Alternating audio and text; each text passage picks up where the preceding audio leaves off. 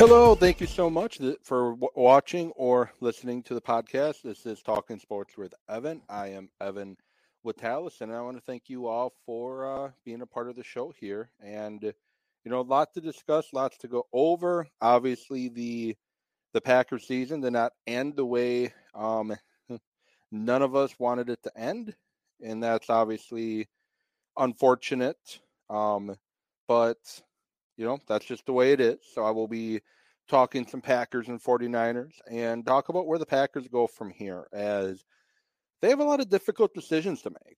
And I'm going to talk about what some of those are. There are some NFL coaching positions filling up. The Bears made their hire today, the defensive coordinator for the Colts. He got that job. Nathaniel Hackett gets the Denver Broncos job, and kind of going to give my thought a little bit about Nathaniel Hackett going to Denver and my feelings on that. And I'm also going to,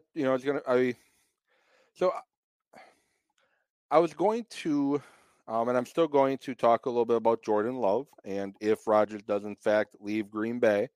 Kind of give my thoughts there and where the Packers go in the quarterback position from there. But one of the comparisons I was going to use today ended up opening his mouth and being a bigger idiot than he normally is.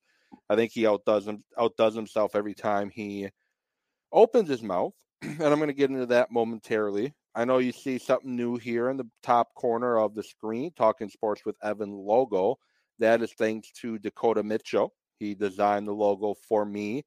And I have a few other things I can throw up there too that I enjoy that he made. You have this design here, that one here, and then you have the state with the microphone in it. So I greatly appreciative to Dakota for making the Talking Sports with Evan logo. And he does have a website where he also sells shirts, which if you watch last week's show, you see the link. But this is it right here. His shirts. You go to this site and you can follow him on Twitter. Obviously not this shirt. This is a Iron Jock shirt, but the shirt I was wearing in last week's show or Saturday's show, the 12 plus 17 equals 6, that's where you could get that shirt. But before I go, into the depth of the Packers and 49ers, I kind of want to start off with a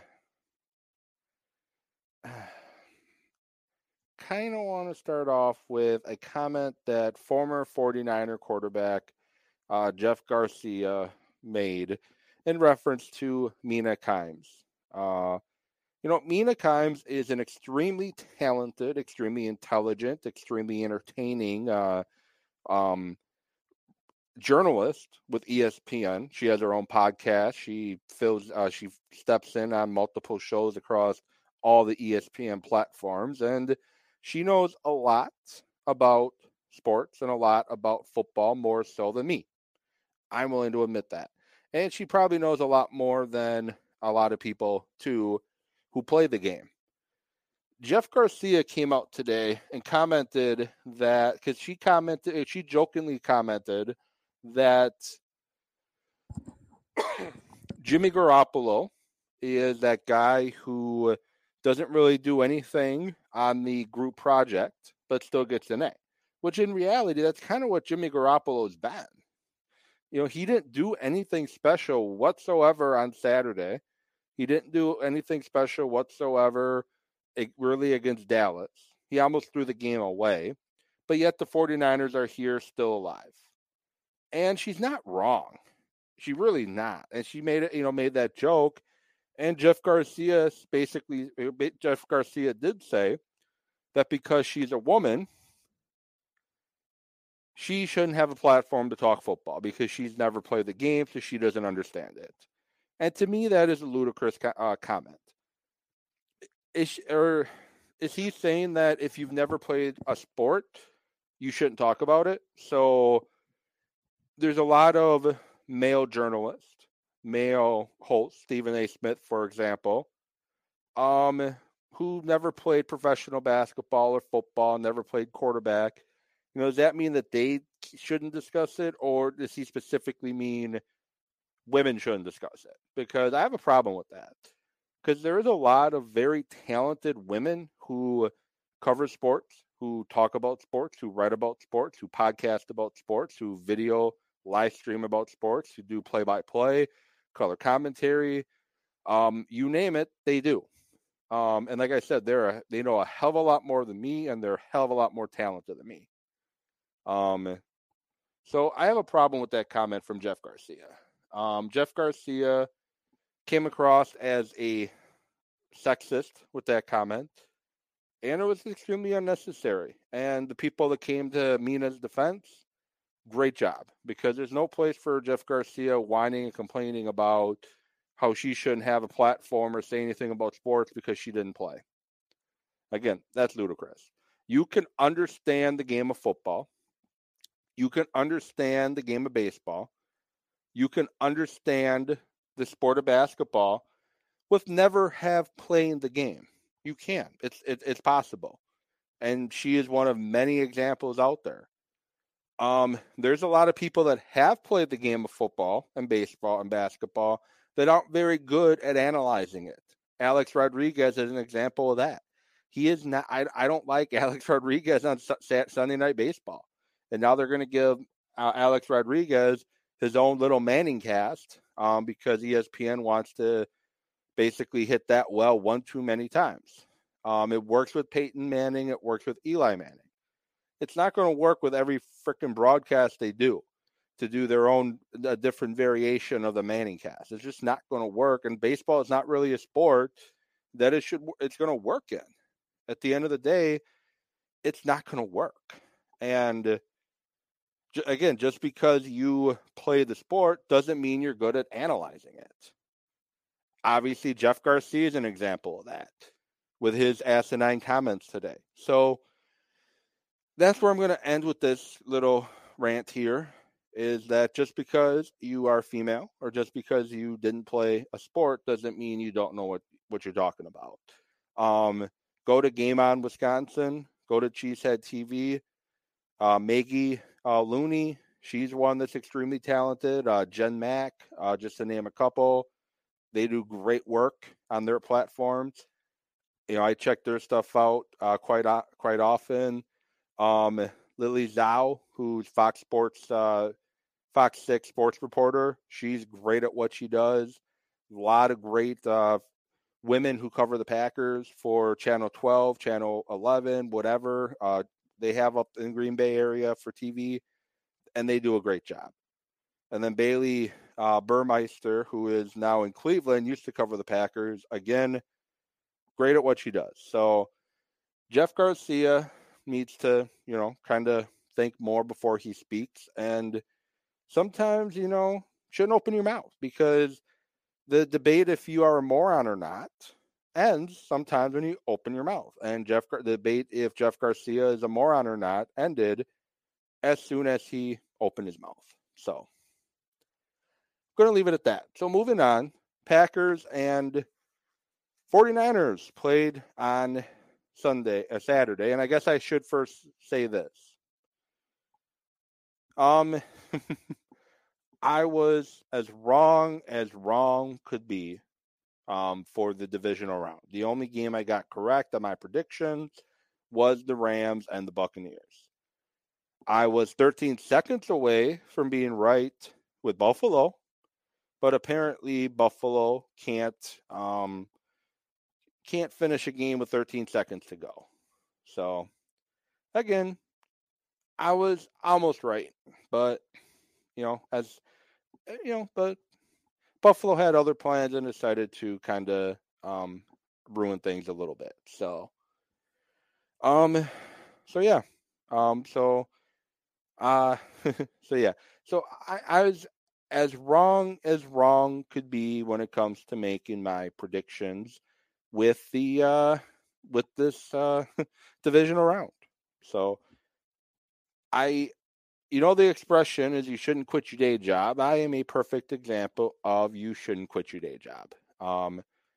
Some people are good at making their predictions. Other people, like me, horrible. So just going to leave it at that. So I have a legal pad here. Jotted down a bunch of notes. on kind of what I wanted to discuss in regard to the Packers and 49ers. The Packers fell to the 49ers. Final score 13-10. And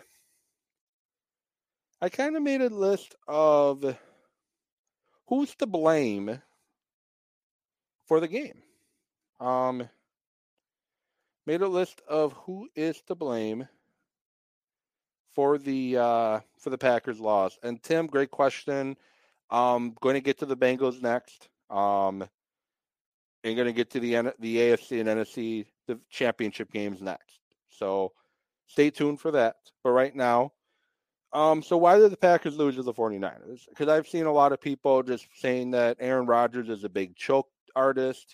All he does is choke. He's awful in the playoffs, which is a little extreme because he's been more good than he's been bad in the playoffs. He's just had a few bad games, unfortunately, 2 in a row. In the NFC Championship game last year, and it's really a bad fourth quarter, really.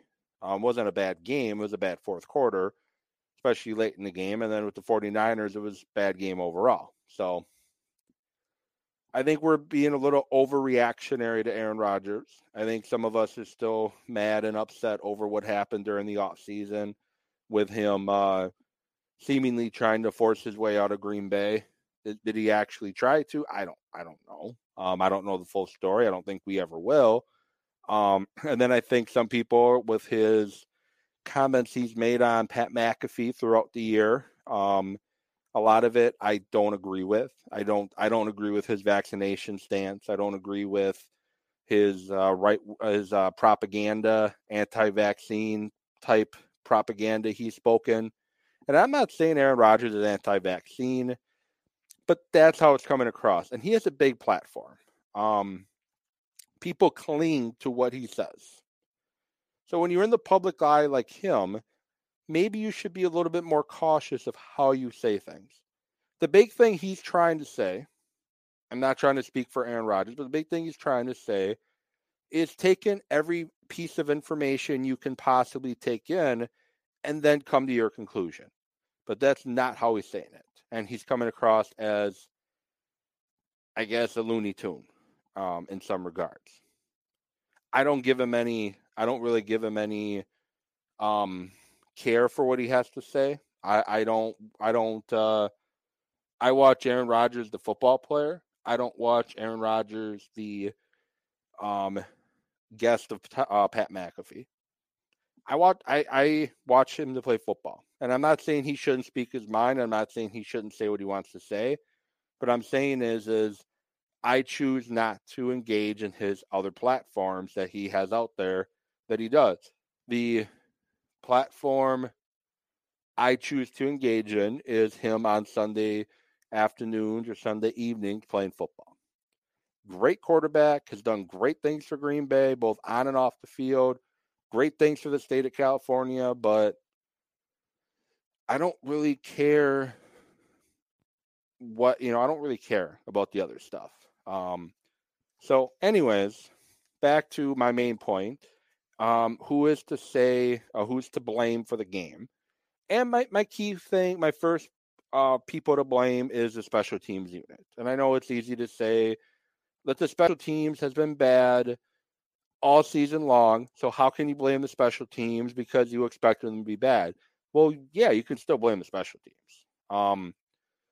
The kickoff return unit allowed 2 returns for 59 yards to Samuel, along of 45. Deebo Samuel, he had a long of 45.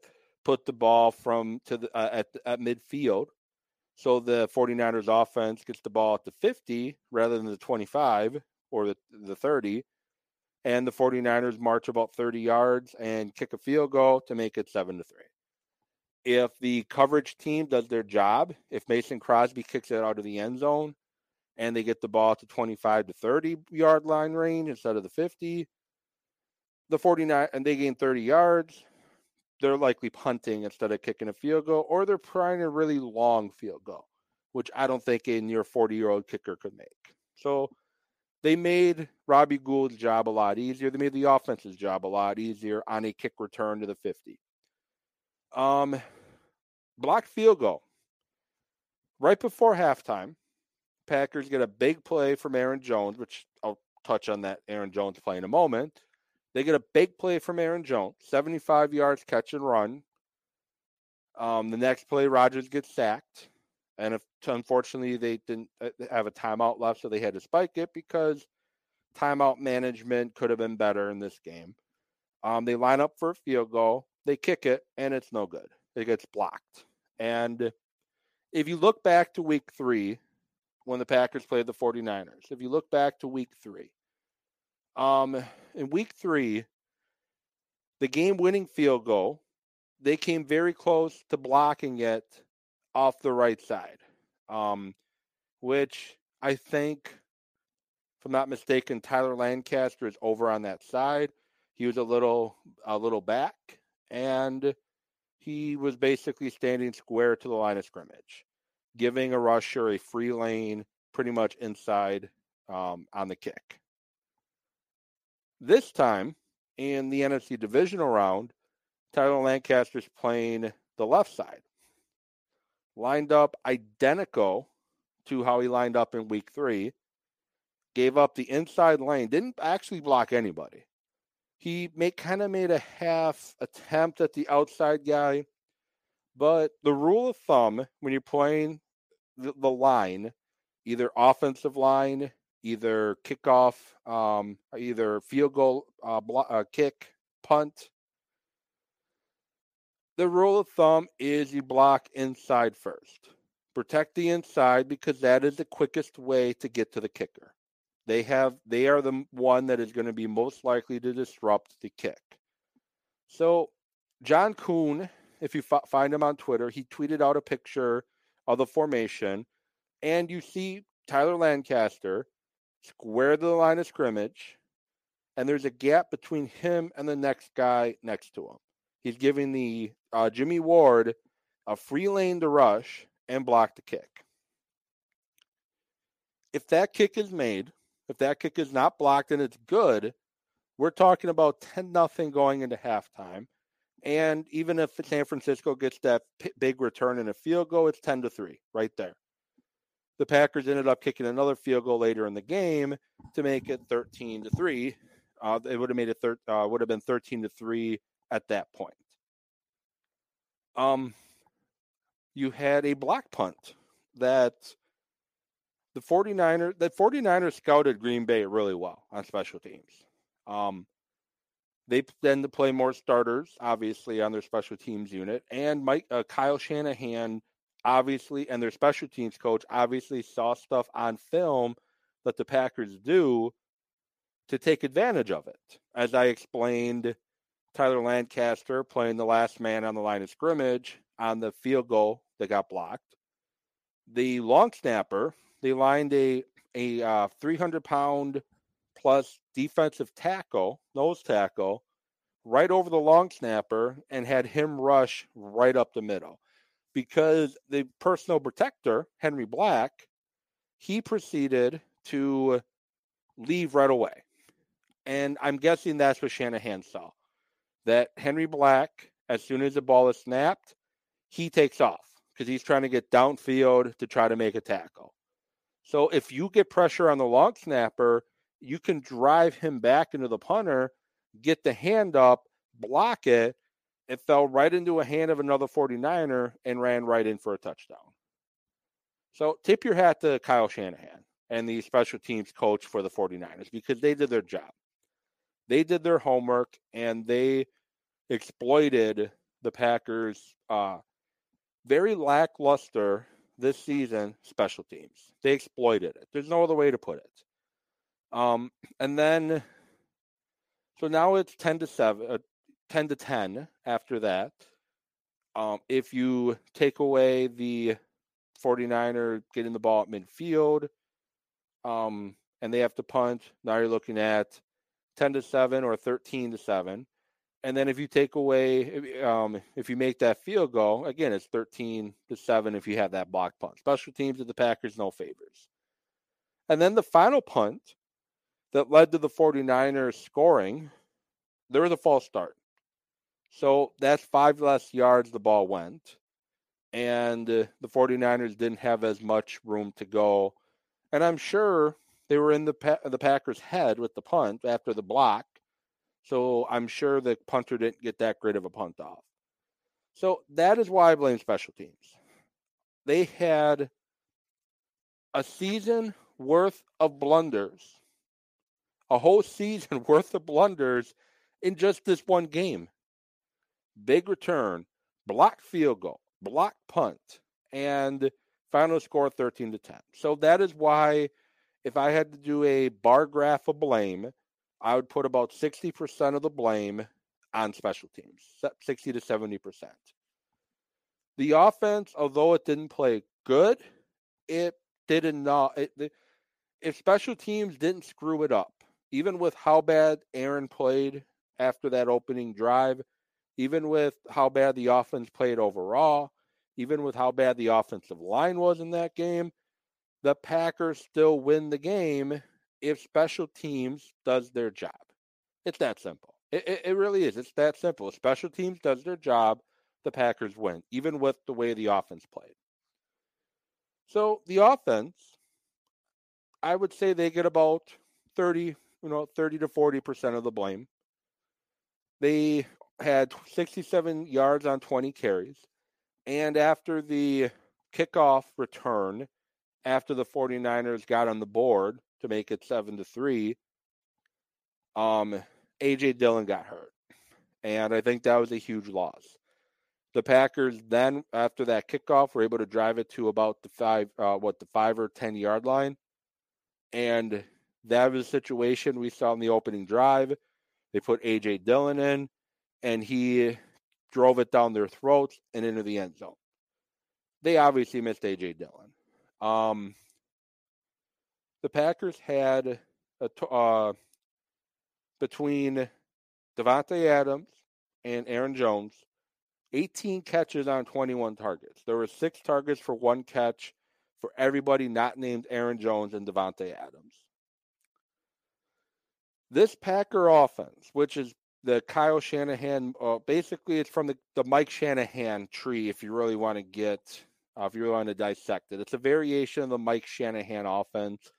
Kyle Shanahan, Sean McVay, Matt LaFleur, they all run their own kind of variation with it. They were all in Washington together, Kyle Shanahan and LaFleur were in Atlanta together. But everything is built off the run and quick passes.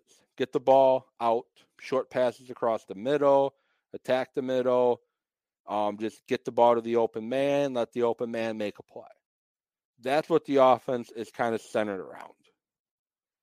In this game, Aaron Rodgers went back to old habits. Back in 2018, Rodgers would, I would say, freelance a lot. He would lock in on Davante, look to make the big play down the field, rather than just taking what the defense is giving him. Get the ball out, let Aaron Jones, let Lazard, let Randall Cobb, let Dillon, let Degara, let those guys catch it and do something. He was very focused, laser-eyed on Davante only. He was not playing on schedule. And I know he had some pressure, a lot of pressure early on, especially kind of knocked him off his spot a little bit, probably rattled him. He's thinking he has to move around more in the pocket. And he's looking to make that big play. Because in reality, if the Packers could make a big play and score another touchdown, the 49ers aren't winning. The 49ers were literally doing nothing offensively to win this game. They just weren't. But he was too laser focused, too locked in on forcing things to Davante. And the last offensive play of the game for Green Bay is perfect evidence of this. You had Allen Lazard breaks open, wide open across the middle. You hit Lazard there. He possibly goes for 6. If not 6, you're in great field goal range, and you can work on trying to kill the clock and run this clock out. EQ was starting to get separation from his guy. And if Rodgers could put the ball there on EQ, if it doesn't go for a touchdown, it's a big game. But even before the ball was snapped, he knew where he was going with that ball, no matter what San Francisco did. He was locked in on Davante. Davante is doing the deep post across the middle. That's where he's going with the ball, no matter what the safety does. The hope is a safety either comes down to cover Lazard or goes to cover EQ. But in that situation, they're not leaving Davante one-on-one no matter what. They're leaving two men on Davante no matter what. And the Packers weren't prepared for that. Or I should say Aaron Rodgers wasn't prepared for that.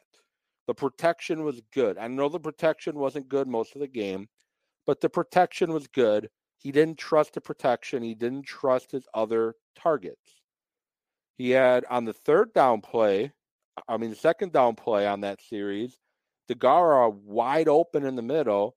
Instead, he tried to force it to Cobb. It wasn't Aaron Rodgers' best day. It wasn't Aaron Rodgers' best fourth quarter.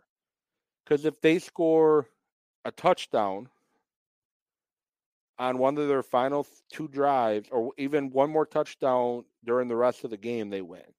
And people always want to point the finger at the play calling. The play calling wasn't good. The play calling was bad. It wasn't that the play calling was bad. And I love Aaron Rodgers, the football player. But Aaron Rodgers, the football player, did not play well enough in this game. And he didn't play within the offense. Again, if he plays within the offense, he's going to get other guys involved underneath, which is going to open up Davante Adams down the field. And yeah, that play call is disappointing. And wasn't disappointing because the play call itself. It was disappointed because he was looking for Adams no matter what. Because again, Lazard was wide open in the middle. EQ was wide open doing the post corner. And Deguara got open, I think, on that play as well. But he was locked in. If Rodgers, and it also goes back to the Saints game early on in week one, where he was trying to play what I call hero ball. Take what the defense gives you, and it's going to open things up top, because then the defense is going to start coming closer to the line of scrimmage to try to take away the underneath stuff, and Lazard or Adams is going to break open, and you're going to hit him. We saw it in the Los Angeles Rams game in the divisional round last year. The clinching touchdown to Lazard, to deep down the field to Lazard, that winning touchdown pass ended up being giving the Packers enough room in the final score to win that game. The Rams are playing for stuff short because the Packers are killing them with their short, dig routes, crossing routes, things like that they were able to hit Lazard on a deep bomb for a touchdown. He got behind the coverage because they kind of forced the Rams to have to play closer to the line of scrimmage. The Packers never, and Aaron Rodgers never allowed, after that opening drive and that second drive before the fumble, which I'll get to in a minute, they never allowed for the San Francisco's defense to have to play the short stuff. They were just bracketing, shadowing, double coveraging Davante because they knew Rodgers wasn't going to go anywhere else. And the 49ers dominated up front too. I think Matt LaFleur gets some blame too. And I like Matt LaFleur. I think he's a great football mind. I think he's a great leader of men. But the combination of not seriously addressing special teams falls on him. He gave the job to a underqualified coach, the assistant coach for the coach they just fired a year ago. That's who he hired. And the other issue I have is you didn't have David Bakhtiari all year. And there's a great article at Cheesehead TV that there's an interview with Bakhtiari where he kind of explained what was going on with his knee. Apparently, his knee kept collecting fluid. Structurally, the knee was fine, but it kept collecting fluid. And great article. Again, go to cheeseheadtv.com and check out the article. But the fact that you don't go with what you've done all year long, and I get you got Myers back from injury, so I'm fine with Josh Myers going in at center. He could have played better, but fine. But Yash Nijman has played very good at left tackle the whole season long. In the 8 games that he started, including week 3 against San Francisco, his first career start, I will admit I was kind of shocked that Yash Nijman got the start, and I thought Rodgers better start running for his life now. He gave up one bad pressure on Bosa, and he shut him down the rest of the game, I mean. I don't understand why you put Billy Turner at left tackle. And Billy Turner, solid right tackle. He had a very good season before his injury against the Bears at the right tackle position. Put Billy Turner at right tackle to start the game, or start Dennis Kelly at right tackle, whatever. But Yash Nijman should have been at the left tackle position to start that game. And if he struggles, then you make the switch. But instead, you keep Yash Nijman, who had been one of your top linemen this season, on the bench because you wanted to go with the more experienced hand who's coming back off a knee injury at left tackle. To me, that was overcoaching. And that's the issue. That's the thing that LaFleur does sometimes. LaFleur overthinks things. He overcoaches. He wanted to go with his 5 best offensive linemen for the game instead of the best unit.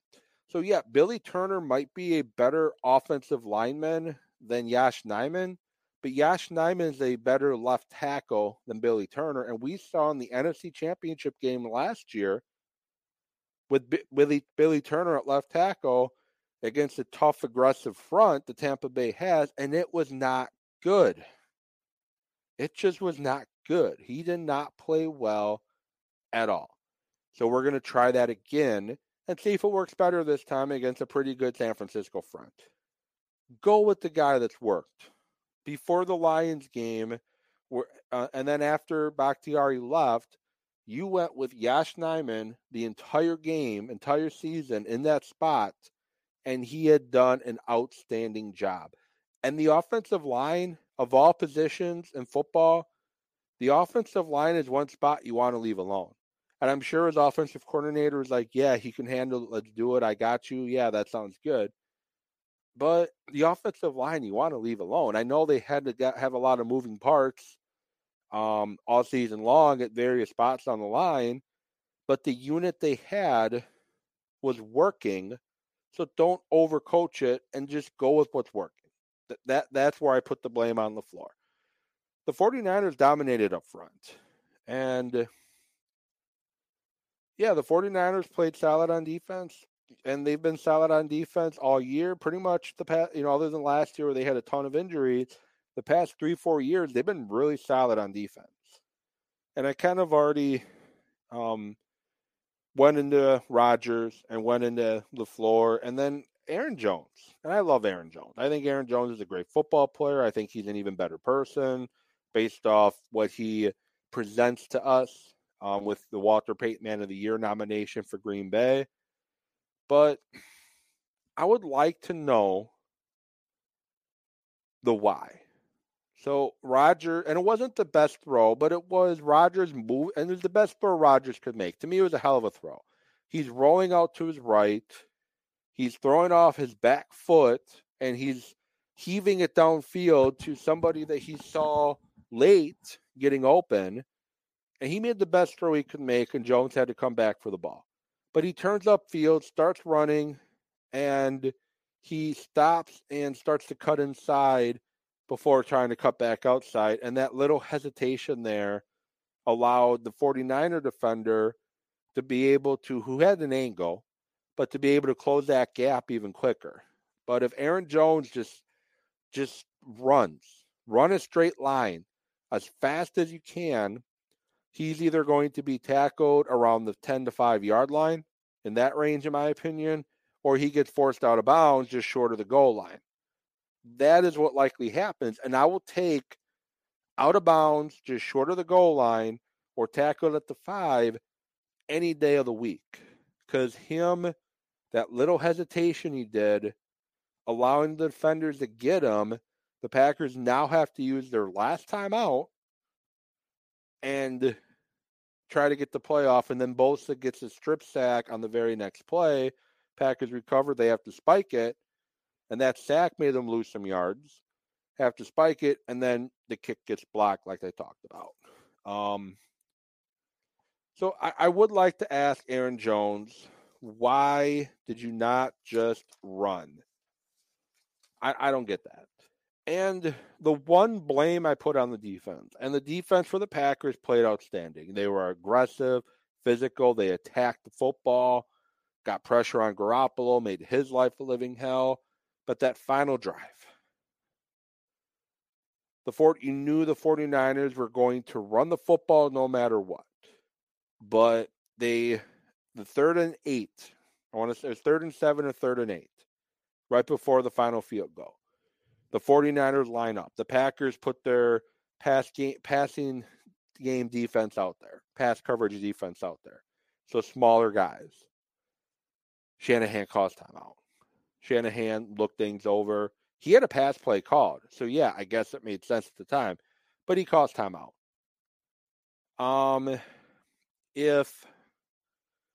When Shanahan called timeout, Barry should have put some bigger bodies in there because it's likely Shanahan's running now. So they line up and they run Deebo Samuel. And there was a play in the 2019 NFC Championship game. I think it was 7-0 at the time. I think it was 3rd down. And they run a trap play. And Morissette gets the ball, runs the trap. The 49ers run it perfectly.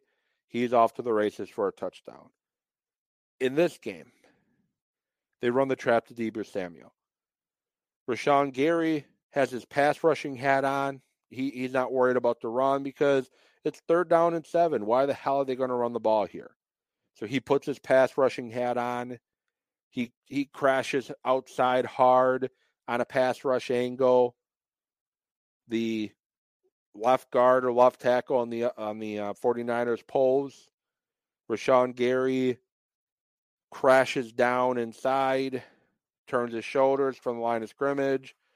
So his shoulders are turned. So now he has to make an awkward move to try to get the ball carrier. So he has to reach for him because his body position's off. Couldn't do it.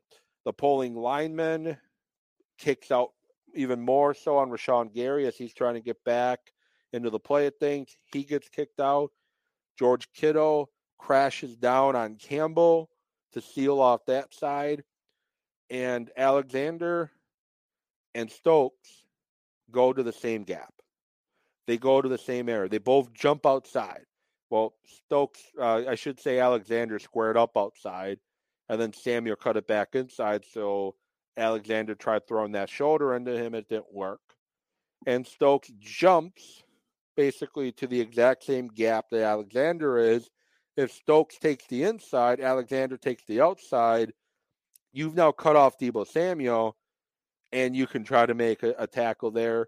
Stokes hits him, slows him down enough, wraps him up, grabs him, allows his teammates to get there and bring him down. Instead, they jump to the same area, leaving a lane, and they get the first down.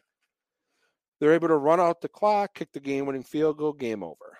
So that's the one situation where I kind of point at the defense. So less than 1% on the defense. So where do the Packers go from here? Packers are currently about $48 million over the salary cap right now. And that's before making any moves. That's having your free agents. Their contracts coming off the books. They're at $48 million over the cap, somewhere around that number. They're nearly $50 million over the cap. So where do they go from here? So I'll go more in detail next week on different things they can try to do to try to get under the cap, to try to make moves, ways they can try to keep Aaron Rodgers and Devontae, and also some of your key pieces of your defense like Douglas and Campbell. I'll go more in detail next week on that, but the Packers have a lot of tough decisions to make. And Matt LaFleur did say that the Packers are not rebuilding, and obviously they want Aaron Rodgers back. And me personally, I would love Aaron Rodgers coming back. Aaron Rodgers gives the Packers the best shot of making the playoffs next year and the following year, in my opinion. And I'm not saying that because I don't think Jordan Love is never going to be a competent starting quarterback in the NFL. I think he has the tools to be a competent starting quarterback in the NFL because look at some of the guys playing quarterback in the NFL right now.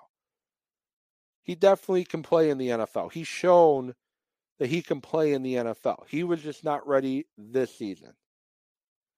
But I would love Rodgers back. But obviously they're going to have to come up with some kind of contract extension with Aaron Rodgers. They're going to have to restructure Bakhtiari and Kenny Clark. They're going to have to release Za'Darius Smith and likely Preston Smith. Maybe bring Preston Smith back on a smaller contract. Adrian Amos might need to be cut or extended or renegotiated. Billy Turner's likely gone, which at this point, I like Billy Turner, but I think you can let him go because if Bakhtiari can come back healthy, you have him at left tackle. And I don't see any reason at all why Yosh Nijman cannot play right tackle in the NFL. I don't really see a reason why he can't. So there's things they can do to try to maneuver with the salary cap to get under it. But it's going to be some tough decisions to make. And what do you do with Davante? I think the Packers shown they play, they're 7-0 without Davante during the Matt LaFleur era. And the biggest reason why they're 7-0 without Davante in the Matt LaFleur era, because it forces Aaron Rodgers to have to trust his other targets because he doesn't have Davante to go to. So he's actually playing within the offense. If Aaron Rodgers could play within the offense with Davante on the field, the offense could be even more dangerous. But he's so locked in sometimes to try to get the ball to Davante because he knows he can trust him. But that's besides the point. So that's not the point I'm trying to make right now, I should say anyways. So I'll go more in depth next week on ways the Packers can try to bring guys back and maneuver the salary cap situation. I thought I was going to be ready to do it today, but there's just a lot to look at, maneuver around, think about that I just didn't have the time to put the put the effort that I felt was necessary for this show. So that'll be one of the main topics next week. How do the Packers get out of this situation? So Jordan Love, and I'm going to get to my thought on Jordan Love. So here's my thought on Jordan Love, and I know the people that have already made their mind up on Jordan Love have already made their minds up on Jordan Love. I'm seeing two extremes. I'm seeing the extreme that Jordan Love is awful. He sucks. He's the worst quarterback ever. He's never going to pan out. The Packers were stupid to even think about drafting him, let alone actually drafting him. And it was a huge mistake. And I've seen that Jordan Love's the future. He's the next man up. He's going to be great. He's going to be awesome. At the end of the day, we just don't know. We truly don't know. And if you're sitting here right now saying that Jordan Love is an awful quarterback and he's never going to be an NFL starter, you've already made up your mind. But you don't know that. We don't know what Jordan Love is going to be right now. But I think what a lot of people are looking at is that Jordan Love is not going to be another Aaron Rodgers or Brett Favre, which he doesn't have to be. So I kind of went on a rant to start the show because the last team besides Green Bay that went back-to-back Hall of Fame quarterbacks was the San Francisco 49ers. They went from Joe Montana to Steve Young. So after Steve Young was done playing, there was the quarterback I mentioned earlier, Garcia, and I hate mentioning his name, but he was the next man up. He was the guy after the Hall of Famers And Jeff Garcia did not play horrible in San Francisco. He put up some pretty decent numbers until the salary cap got to hell and whatnot in San Francisco, and they move on. And next thing you know, they have Ken Dorsey trying to start a quarterback in San Francisco. But there was a 4-year window that Jeff Garcia played pretty good football, pretty good numbers. Jordan Love does not have to be Aaron Rodgers for the Packers to be successful post Aaron Rodgers, nor does, if it's not Jordan Love, whoever the quarterback is after Aaron. They don't need to be Aaron Rodgers. They need to run the offense. It's about the pieces you put around them and running your scheme and running your system is what's going to keep you and help you be successful moving forward. Jordan Love, hopefully not the same, viewpoints and opinions of Jeff Garcia, but Jordan Love can be a Jeff Garcia from the quarterback position, and the Packers can be just fine. It's up to Gutekunst, the GM, to draft well, to sign free agents well, to bring, fill holes well. And he's shown he can do that. He brought Rasul Douglas in off a practice squad of Arizona, and Rasul Douglas ended up, getting 2 pick sixes and missing at least 2 or 3 more by dropping interceptions. He brought in Campbell this year, and most people were done with him, thinking he was never going to be a viable option at middle linebacker. Campbell was a difference maker for this Packer team. Alexander, Jenkins, we've seen him draft well. He's got to do a little better in the middle rounds, but he needs to draft better as well. But the Packers can be successful post Aaron Rodgers. The Packers aren't going to fall off a cliff because Aaron Rodgers isn't there anymore. If they bring in the right people, 2022, if Aaron Rodgers isn't there, might be a rough patch. But the Packers have a lot more cap room in 2023 and 2024, which is going to, and then if they do trade Aaron Rodgers, they're going to get a crap ton of draft picks. They're going to eliminate almost $20 million off of that salary cap, and they're going to be able to start stacking the defense, which the defense played extremely well a lot this season. They're going to be able to stack that defense with personnel that can get after the quarterback and make things difficult on the quarterback. And they're going to be able to get the pieces around whoever your quarterback is, likely, Jordan Love at this point, because he's the next man up in the quarterback room, to keep things at a consistent level. And the thing is, love him or hate him, Mark Murphy is not going to allow this team to be a consistent, right around 500 or worse team. He's just not. He's about the bottom line. He's about making money. He's about stuffing the coffers, the bank accounts, and whatnot for the Packers. That's what he's about.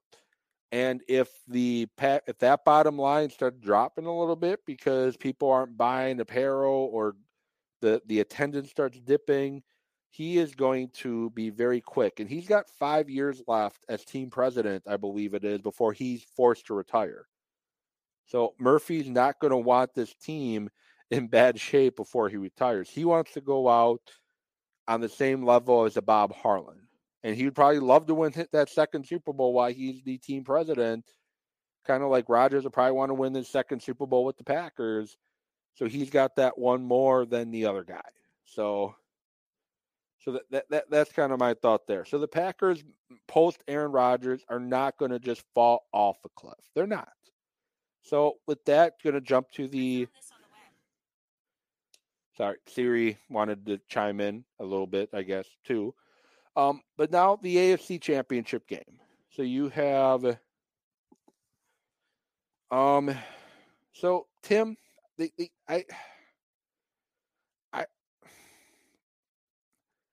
don't think they're going to... I think it's going to be a difficult 2022 because they're going to have to make some extremely difficult decisions to get the cap where it needs to be in order to bring in potential experienced players.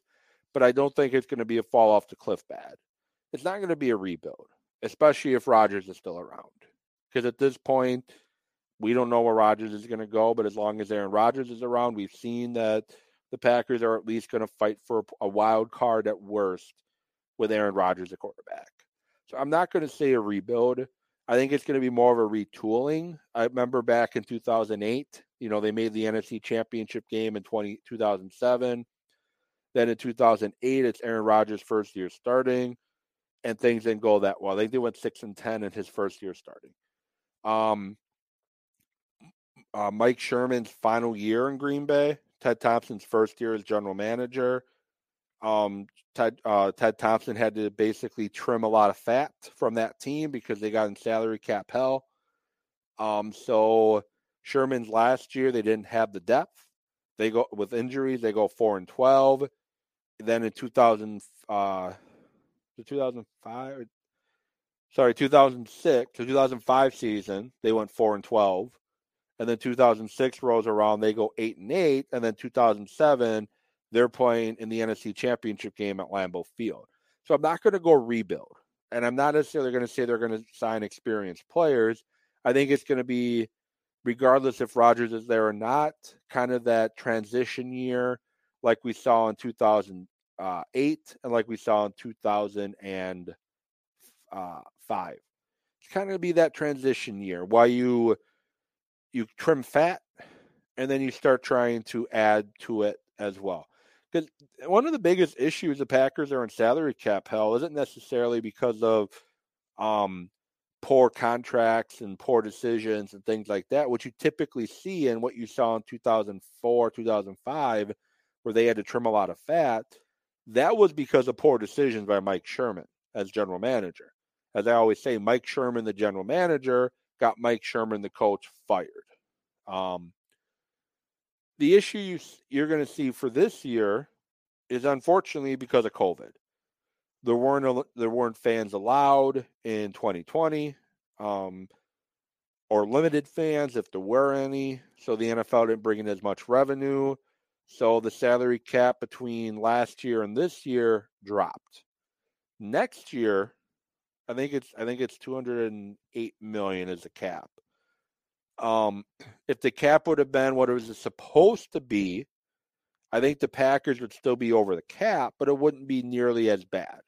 And it'd be much easier to move money around and, move guys around in order to make it work. But COVID's one of the biggest reasons why the Packers are in the situation they're in. The other reason is they moved a lot of the 2021 salaries into 2022 in order to be able to make the moves like bringing Randall Cobb, bringing Campbell, bringing Douglas midseason, bringing Jalen Smith midseason. They kicked a lot of money into 2022 to bring Preston Smith back, to Darius Smith, to try to make a big push this year into the Super Bowl. It didn't work out, to quote Last Dance season. So now they're feeling the effects between the cap dropping from last year, and COVID and kicking all that money out. So it's going to be a down year. And then 2023, 2024, the television deal that the NFL just signed with the different networks, that money kicks in. So they'll be able to pay a hell of a lot of money in the next 2 to 3 years. 2022 is just going to be a little lean potentially because they just don't have the money. So NFC Championship game, 49ers and the Rams. The Rams have lost to the 49ers twice. I think the 49ers are going to win this game. And I want to see Matt Stafford win. I do. I like Matt Stafford. I liked him in Detroit, even though he was a Lion. But I think San Francisco is going to win. They're just hot right now. That defense is playing outstanding. The Rams had an injury at left tackle going into Tampa Bay, and I don't know if he's going to play or not. And I just think San Francisco is going to beat the Rams for the third time. And then in the AFC, and Tim, you brought up Burrow. I love Burrow. I think he is a great quarterback. I was definitely wrong about Burrow leading into the draft. I thought the fact that he played at LSU with Chase and with Jefferson at wide receiver inflated a lot of what he did. because he was throwing into passing windows the size of the Grand Canyon with those two receivers. But he proved me wrong. He is a very talented quarterback. He is shown that he can withstand getting sacked 9 times in one game to win a game. Doesn't happen very often. When you get sacked, I think it was the first time in NFL history that a quarterback got sacked 9 times, and they still won. He's poised, he's confident, and he's definitely going to be a great quarterback in the NFL for a very long time. And the Bengals made the right move bringing Chase in for wide receiver rather than drafting an offensive lineman. They made the right move bringing Chase in because now you get your quarterback comfortable because now you have a wide receiver he already has that connection with to get him even more help. So I like Burrow. I think he's going to. I think it's going to be. I think it's too much too soon to beat Kansas City. I think Kansas City and Pat Mahomes is just too talented. But I think it's going to be Chiefs and 49ers Super Bowl again. And I will say this. One of these predictions is wrong. I don't know which one, but one of these will be wrong. But I think it's going to be 49ers and it's going to be Kansas City in the Super Bowl. And I'll give that prediction on who's going to win when it happens or doesn't happen. So with that, I appreciate you all for watching. Podcast version of this, audio version, will be posted shortly anywhere podcasts are found. If you want to go back and listen, find me on Twitter at Evan with Sports. You can find me on Facebook too, Talking Sports with Evan. And I will be back with you next week. As I mentioned, I will be, and I hope Bengals too, but I just think it's a little too soon. But with that, I'll go a little bit more in depth and detail about what the Packers might do in order to try to maneuver the salary cap a little bit. So not going to get into the coaching decisions now. But I guess I'll do that next week as more positions probably fill up. With that said, thank you all for watching. And again, thank you for Dakota Mitchell for this logo in the top corner, Talking Sports with Evan logo. We did a great job on it. I'll get back at you all later. Have a good rest of your night and a safe and healthy weekend.